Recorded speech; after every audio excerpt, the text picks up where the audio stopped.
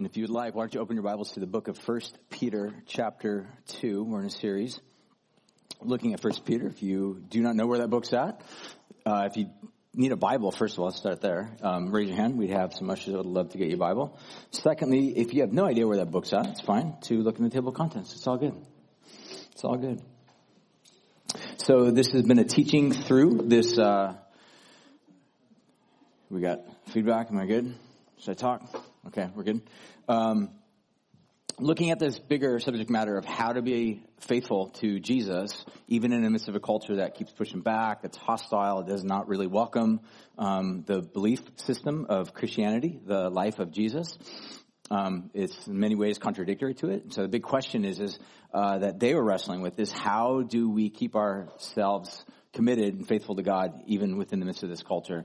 And we've been saying all along that this is really pertinent to you and I because this is exactly where you and I find ourselves, is really trying to make sense of how do the claims of Jesus translate or carry over into today, and more importantly, how do we actually live according to them in a way that is consistent, that's right, that's righteous, that's doing good in this culture in our lives. And that's what Peter is really trying to pass along information for them to do so. So what I want to do right now is I want to read the passage. We're going to pick it up at 1 Peter chapter 2, verse 20, and then I'm going to go down to about verse 25, and we'll probably get through the majority of this today. And what we don't get through today, we'll kind of do what we've been doing on repeat, which is just postponing the rest of it for the following week. And that's just kind of what we've been doing.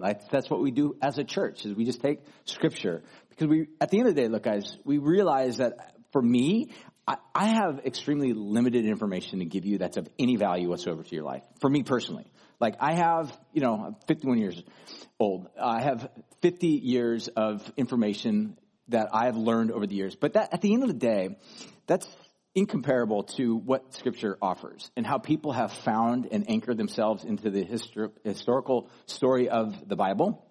And that's exactly what Peter's doing, and that's what we're trying to do as well, is to, rather than just simply subjecting ourselves to the opinions of human beings, which, look, let's be straight up honest, that's all that is available right now on TikTok, on social media, on Instagram, on Facebook, on the news, is just opinions of human beings. All of that of which is time-stamped, which means it may offer some value, but at some point that value will run short and it will fail. And so when it fails, then what? And you got to find or invent some form of new information in order to live by. What we're trying to do is say, let's anchor ourselves into this historic Christian gospel message that thousands of people over the years, hundreds of thousands, millions of people have given themselves to and have found God faithful all the way through it. So I'm going to pick it up at verse 20. You can follow along if you would like. It says this: but if you do good and you suffer for it, you endure. This is a gracious thing in the sight of God. Verse 21, for to this you have been called, because Christ also suffered for you, leaving for you an example so that you might follow in his steps. He committed no sin, neither was there deceit found in his mouth. When he was reviled, he did not revile in return. When he suffered, he did not threaten. But he continued to entrust himself to the one who judges justly. Verse 24 and 25, he says, he himself bore our sins in his body on the tree that we might die to sin and live to righteousness. For by his wounds you have been healed. For you were once like sheep straying, but now you have returned to the shepherd and the overseer over your souls. And this is the word of the Lord. And I want to pray right now, and we're going to just jump in to begin to look at this. So God, right now, we bring our hearts, our hopes, our dashed dreams, our wounds, our pains, our anxieties, our mountain peaks and our valleys to you, and we just lay them all at your feet. And God, we ask you right now that you would just transform and reshape our hearts and our minds and our thoughts to become like you. God, we realize that there are elements and currents in this world that are attempting to shape us. And God, we want to not necessarily be shaped by information that is maybe has currency today, but tomorrow is bankrupt. We want to be shaped by the inspiration of the Holy Spirit through the Scriptures. So God, right now we pray that you would just breathe over us and give us life, transform us. God, take those areas in our lives that are prone towards death and dryness, and God, give us new life, we pray. And we just commit this time in your hands. In Jesus' name we ask. Amen. Would y'all grab a seat? So last week we looked at kind of this idea of suffering well. We kind of began to ask this question, what does it look like to really suffer well? I think that's the big idea that Peter's trying to carry us through is how do we suffer well?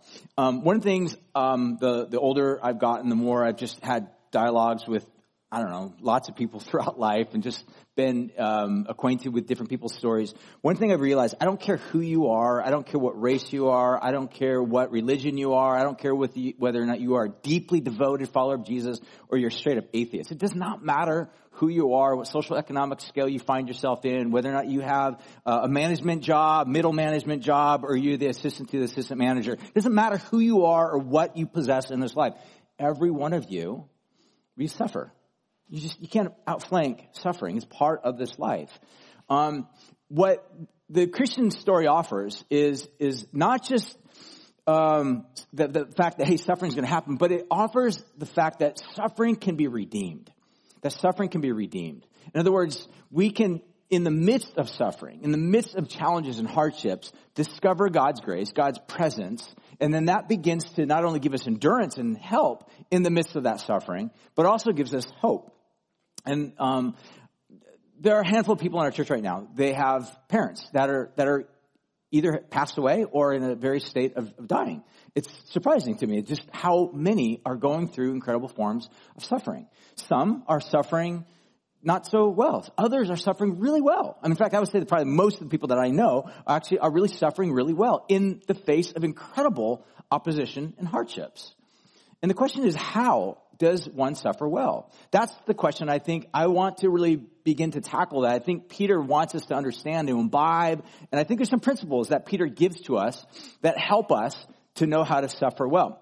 So on the slides, I want to just show you real quickly kind of where we've been. Last week is, number one, we saw last week, the way of suffering well. I think, first of all, way that we can do this is by being anchored to God's favor. We saw in verse 20, just this idea that God has deep favor for those when, even though we suffer, even though we find ourselves maybe faced with an injustice, and yet in the midst of that injustice, we act in a way that's not just simply retaliatory.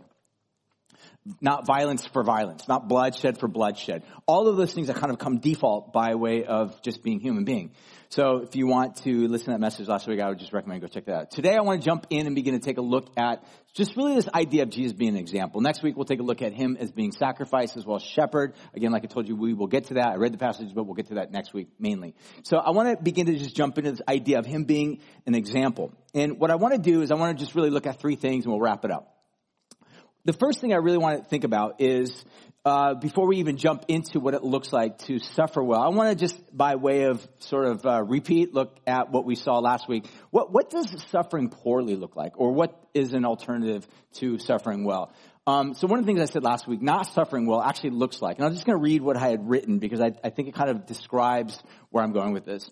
That this drift toward what we described, A.W. Tozer was a writer who had kind of used this analogy of self-sins, and I'm borrowing that same idea. But this drift towards self-sins, which we'll say in a second, each of which is a black hole, lacking long-term sustainability and often costing you peace, contentment, joy, and oftentimes even relationships. So listen to some of these self-sins that A.W. Tozer points out. Self-righteousness, which is this idea basically thinking I'm greater, I have the capacity, I can figure this out on my own. It's kind of the American spirit that's imbibed in this, which is the I will pull myself up by my own bootstraps. It doesn't matter what the opposition, doesn't matter how large or huge or monumental the challenges are, I will do it myself. It is self-righteousness. And there's nothing wrong with kind of having grit. I want to be real careful about this. If that's kind of like you're like, man, I came into this world with nothing, and now I've made something of myself. Wonderful. That's awesome. I think, like I said, I think it works. However, it does lack long-term sustainability, because what happens if you get cancer? What happens if you're in a car accident and become a paraplegic? Again, it's just like, whoa, it's like gnarly doom and gloom. But the facts are, they're on the ground, that there are challenges that can sometimes come against us. So self-righteousness only takes you so far, and at some point it drops you off. It doesn't have long-term sustainability.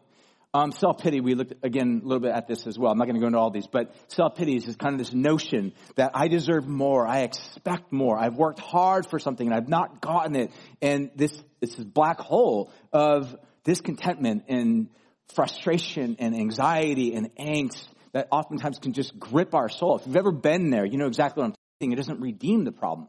It oftentimes, it's one of the reasons why, if you've ever discovered in life, there are sometimes people that can face the same type of circumstance. Two different types of people face the same type of circumstance. Let's say, for example, hypothetically, cancer.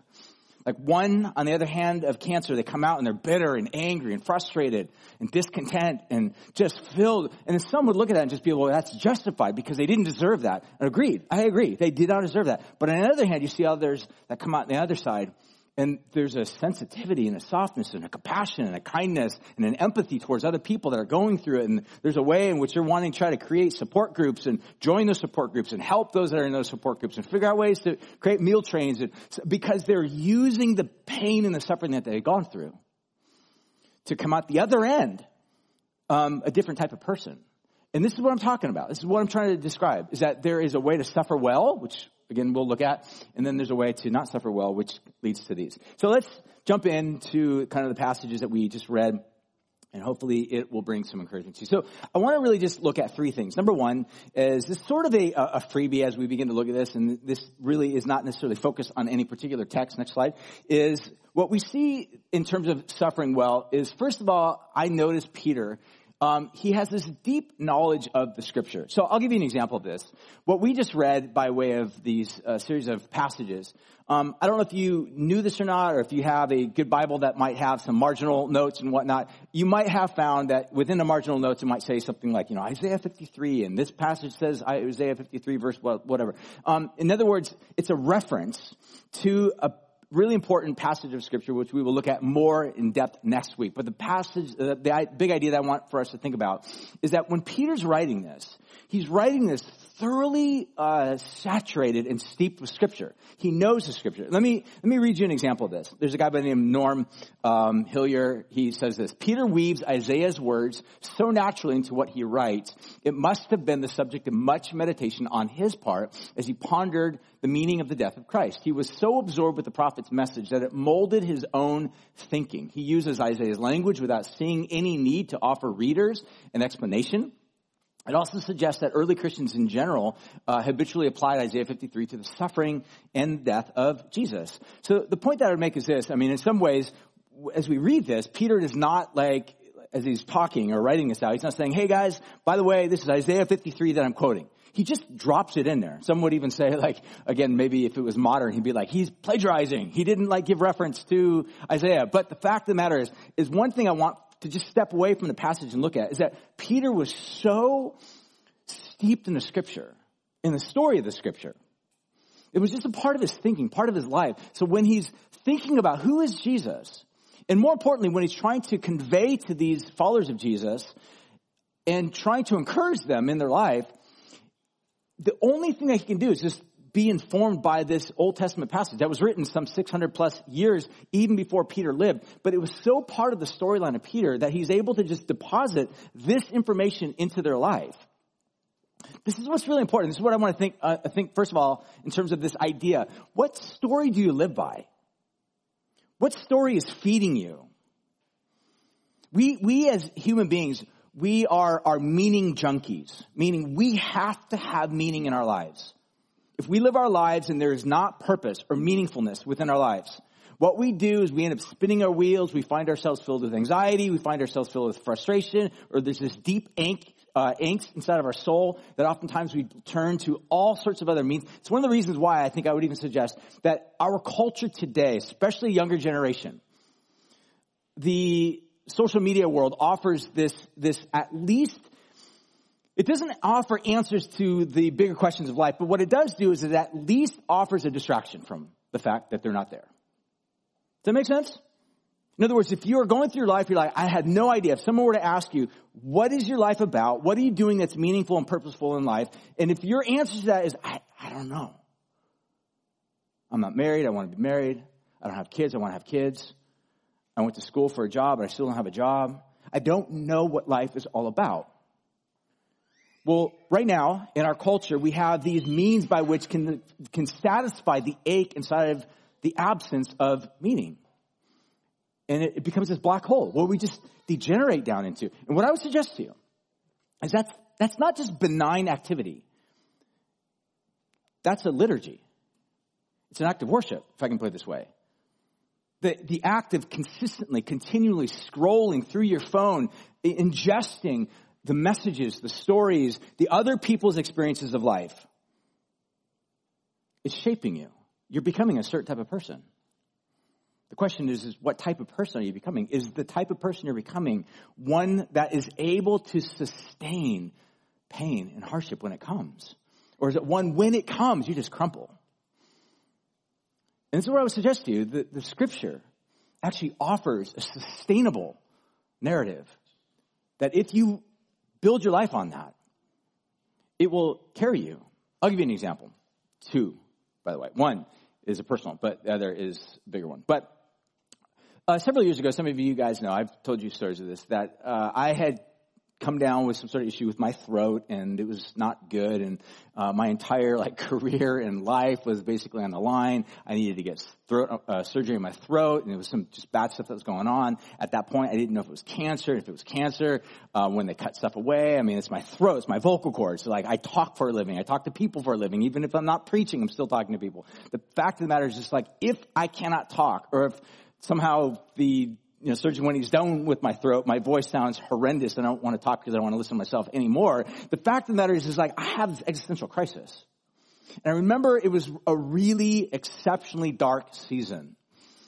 So dark. I remember going out for these long walks, and just the darkness was so thick that I just would go for walks after hour, just wrestling through God, these questions, the scripture, clinging to it. I just remember reading the Psalms and just meditating upon these things and realizing one moment it just kind of struck me what I'm praying right now by way of reading through these Psalms has been prayed through and read through and held on to by hundreds, if not thousands of people over the past several thousand years. And the very same Psalms that I'm clinging to for life have actually been the source or a tool for help for so many other people as they are helping me now. And I just remember at one point just thinking, man, I'm thankful I have the scriptures to wrestle with. If I didn't, if all I had was TikTok videos and create challenges to kind of watch, somehow kill my time, I mean, just what a miserable existence. That does not do anything to inject me or my life with meaning beyond the suffering that I'm facing in this moment right now.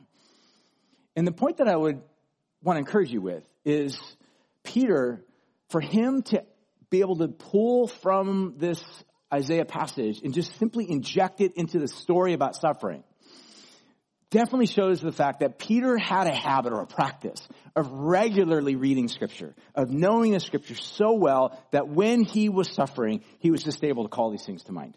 Okay, next story.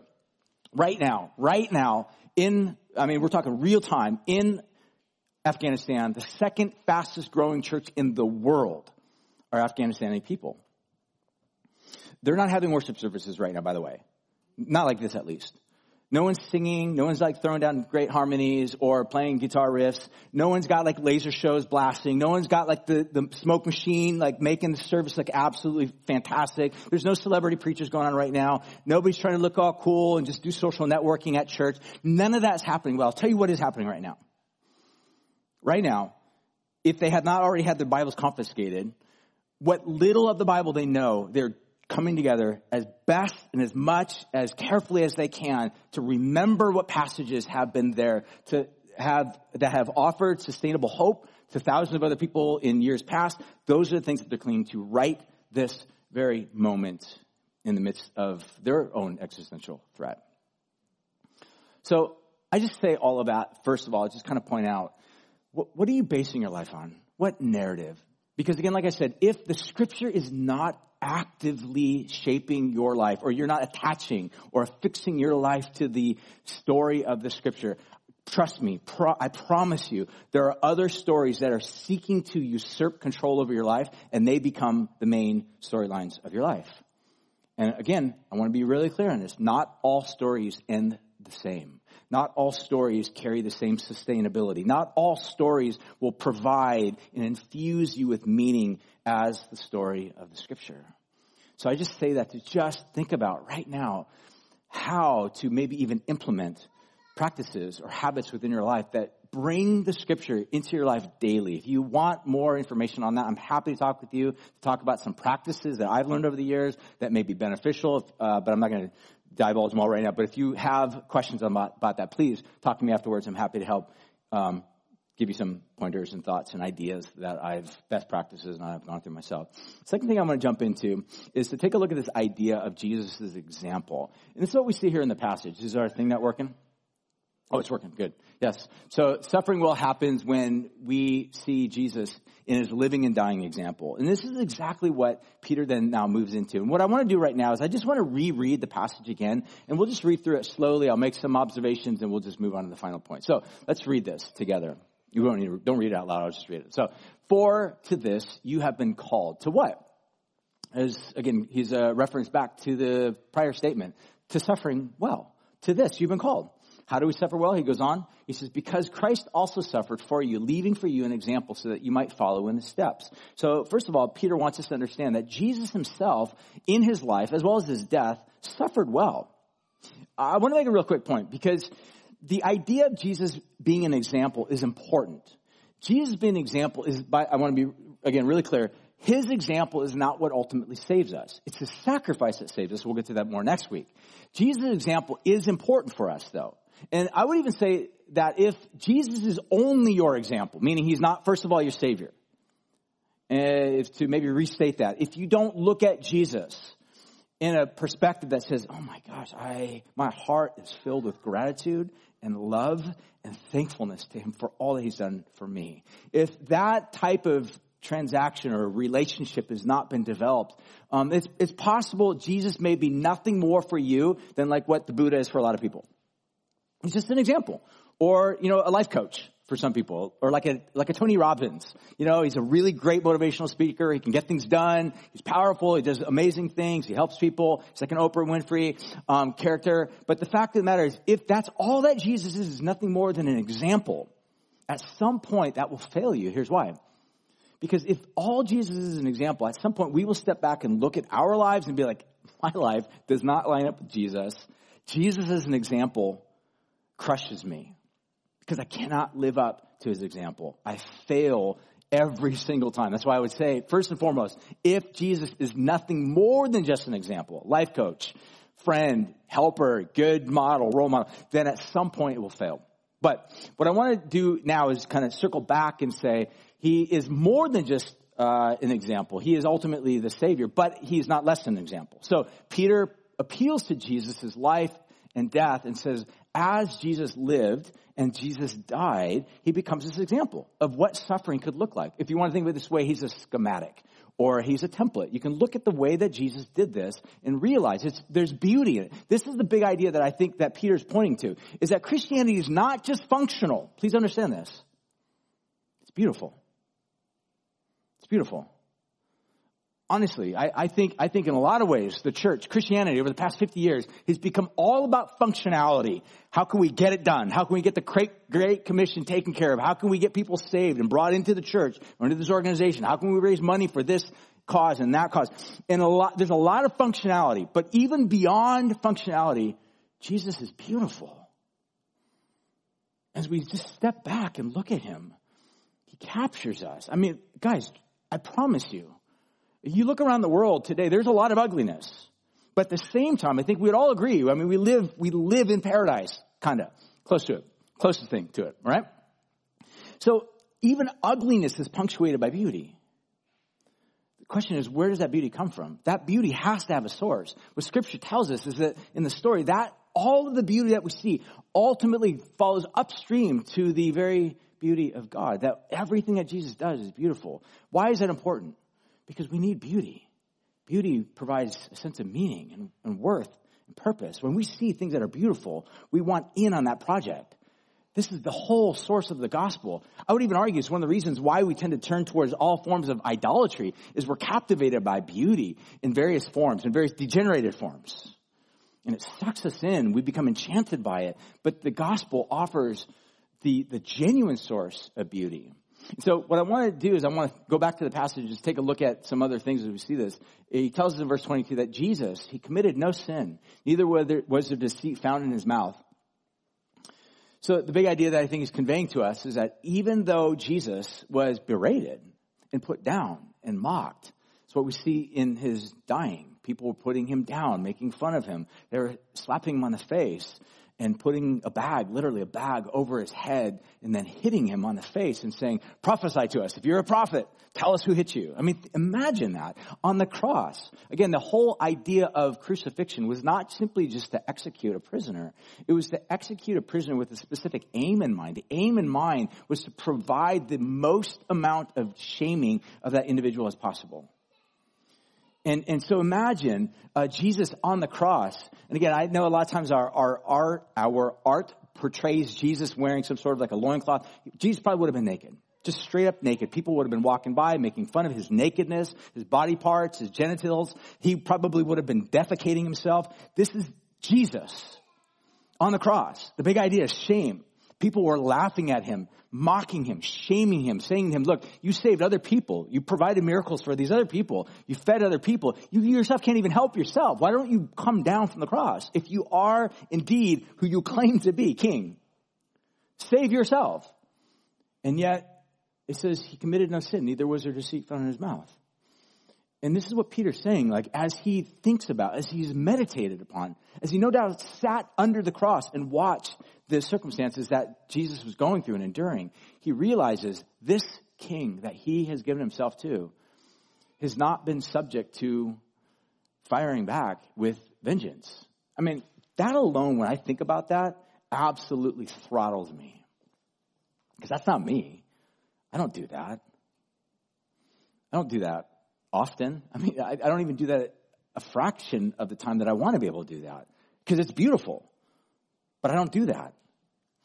And again, that's why I say if Jesus is nothing more than an example, then that example right there, I begin to feel the weight of that on my shoulders, on my chest. Begin to feel bearing down on me like, you're not doing that. You're not doing that well. Look at how you talk to your wife and your children and the things that you had said and the way that you acted and the temperament that you have and the impatience that you have when you're driving. I was just reminded gently by my wife about that. And I'm not proud of it, but it's there. I have to face it. It's there. I can confront it. But the fact of the matter is that Jesus is far more than an example. But even as an example, if I can just look at the beauty of Jesus and his example, it does something to my heart. Verse 23 says, and when he was reviled, he did not revile in return. When he suffered, he did not threaten, but he continued entrusting himself to the judge or the one who judges justly. So with that, I want to kind of move on to the very next thing again as we begin to wrap up and think about how to suffer well. Number one, we think of it in terms of finding yourself in a story. What story? The story of Scripture ultimately is the most sustainable story. I would say find yourself in that. If you have not found yourself in the story of Scripture, wrestle with the Scripture. There are other stories right now, I absolutely promise you, that are shaping you. Promise you. Shaping. If you don't know what those stories are, ask someone who loves you, ask someone who's close to you to just in a moment of transparency say, hey, I'm not really sure what other influences might be in my life. I'm not even aware of it because it's kind of like the water I swim in, just any more than a fish is not aware of its surroundings, its wetness. I might not be aware of the stories that are influencing me. Can you help me understand what the stories are that are influencing me? Can you see them?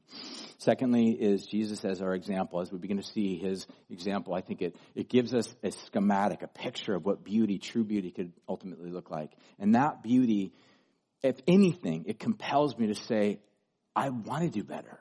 I want to suffer well because I know it's possible. I know it's possible. I watched it in the life of my Savior Jesus.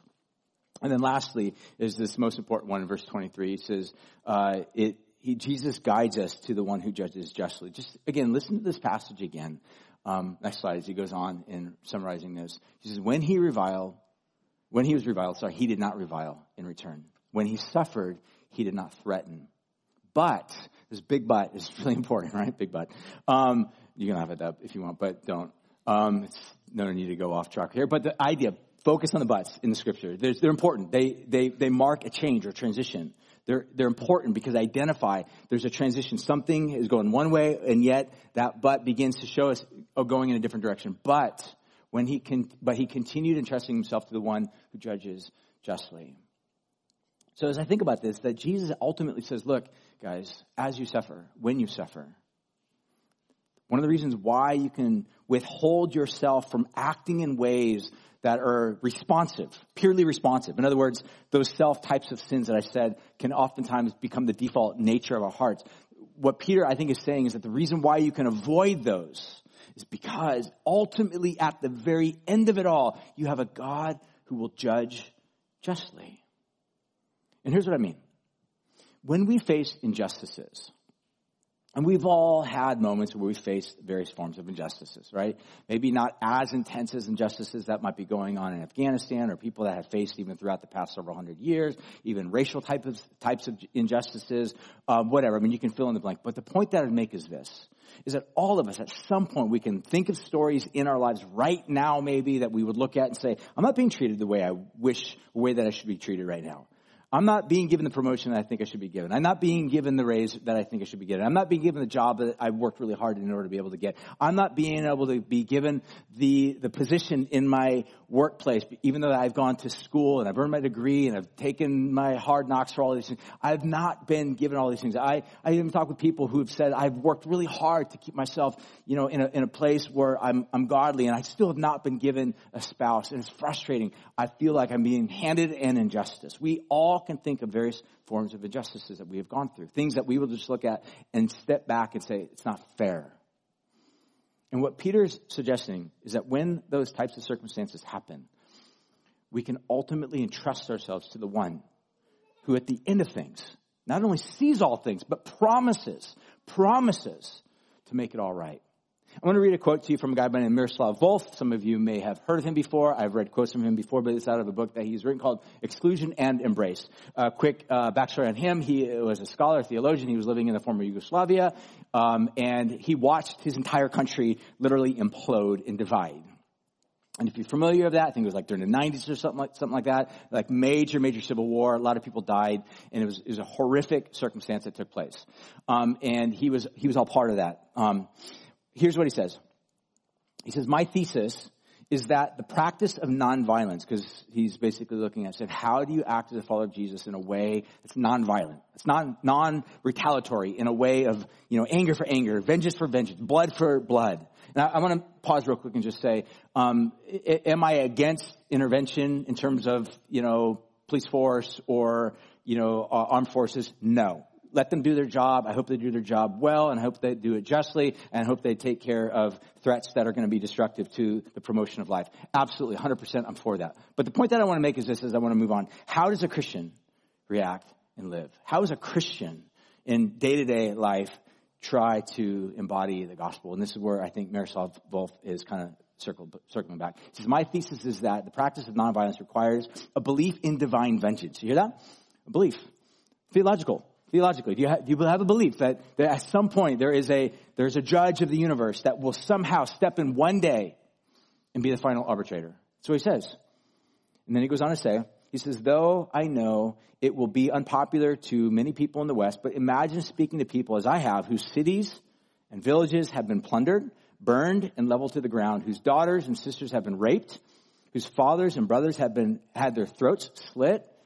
Your point to them, we should not retaliate? Why not? I say the only means of prohibiting violence by us is to insist that violence is only legitimate when it comes from God. Violence thrives today. Listen, this is, I think, a really important sentence. Violence thrives today, secretly nourished by the belief that God refuses to take the sword. If God were not angry at injustice and deception and not to make a final end of violence, that God is not worthy of worship. When we secretly nurture this idea that either God is powerless or God is apathetic, our only recourse is that I have to do something about an injustice. You understand that, right? I have to step in. I have to flex my power. I have to show him who's boss. The problem is that your idea of vengeance is inconsistent with God's idea of vengeance. Your idea of vengeance, my idea of vengeance, I'll throw myself in there as well, will only oftentimes go back to picking up a sword and lopping off people's ears and heads and just creating a cycle of violence that never stops. Jesus offers a different way. And as you and I suffer and face challenges and hardships and injustices. I think there is a different way that we could live into those moments. And I think it all boils down to, are we willing to step back and allow God the space that God says, I occupy all things. Let me even occupy this space of injustice. Let me take up my throne in this moment, in this place of pain, in this place of hardship, in this place of injustice. Let me rule and reign here and begin to watch what God will do to bring about rightness. I'm done. How about we all stand? We're going to go to conclusion now as we partake of communion together.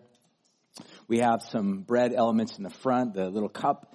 On top, again, just by way, if you're new to this whole thing, there's a little wafer on the top. You can feel free to peel that off, and we'll partake together. In the back, if you are gluten-free or you do gluten-free Jesus, then he's right back there. You can take gluten-free Jesus. We're going to sing a song together, and we are going to then finish by partaking of communion together. This is the way for us to kind of bring things to a final head, to say Christianity ultimately, at its end, is about coming to a table. God welcoming us, no matter who you are, no matter where you're at in life, no matter how well you're handling injustices or no matter how poorly you're handling injustices, no matter how righteous you are or you think you are or how unrighteous you really are. It's the table that Jesus welcomes us at. No matter how well you are or no matter how broken or fragile you really truly are. So come to that table and just find grace. That's the good news, by the way. That's the good news, that God accepts us. So I'm going to pray. We'll partake. You're more than welcome to come in the front, grab the elements, or the back, I should say, and then we will partake together. So Jesus, right now, we come to you, and we ask you, God, for just your favor, your peace to rest upon us. God, if there's any here right now whose heart is maybe far from you, it feels jaded, it feels cold, it feels maybe even indifferent towards you, God, I pray that you have the power of thawing out our hearts, bringing life to things that are dead. Would you do that now, we pray?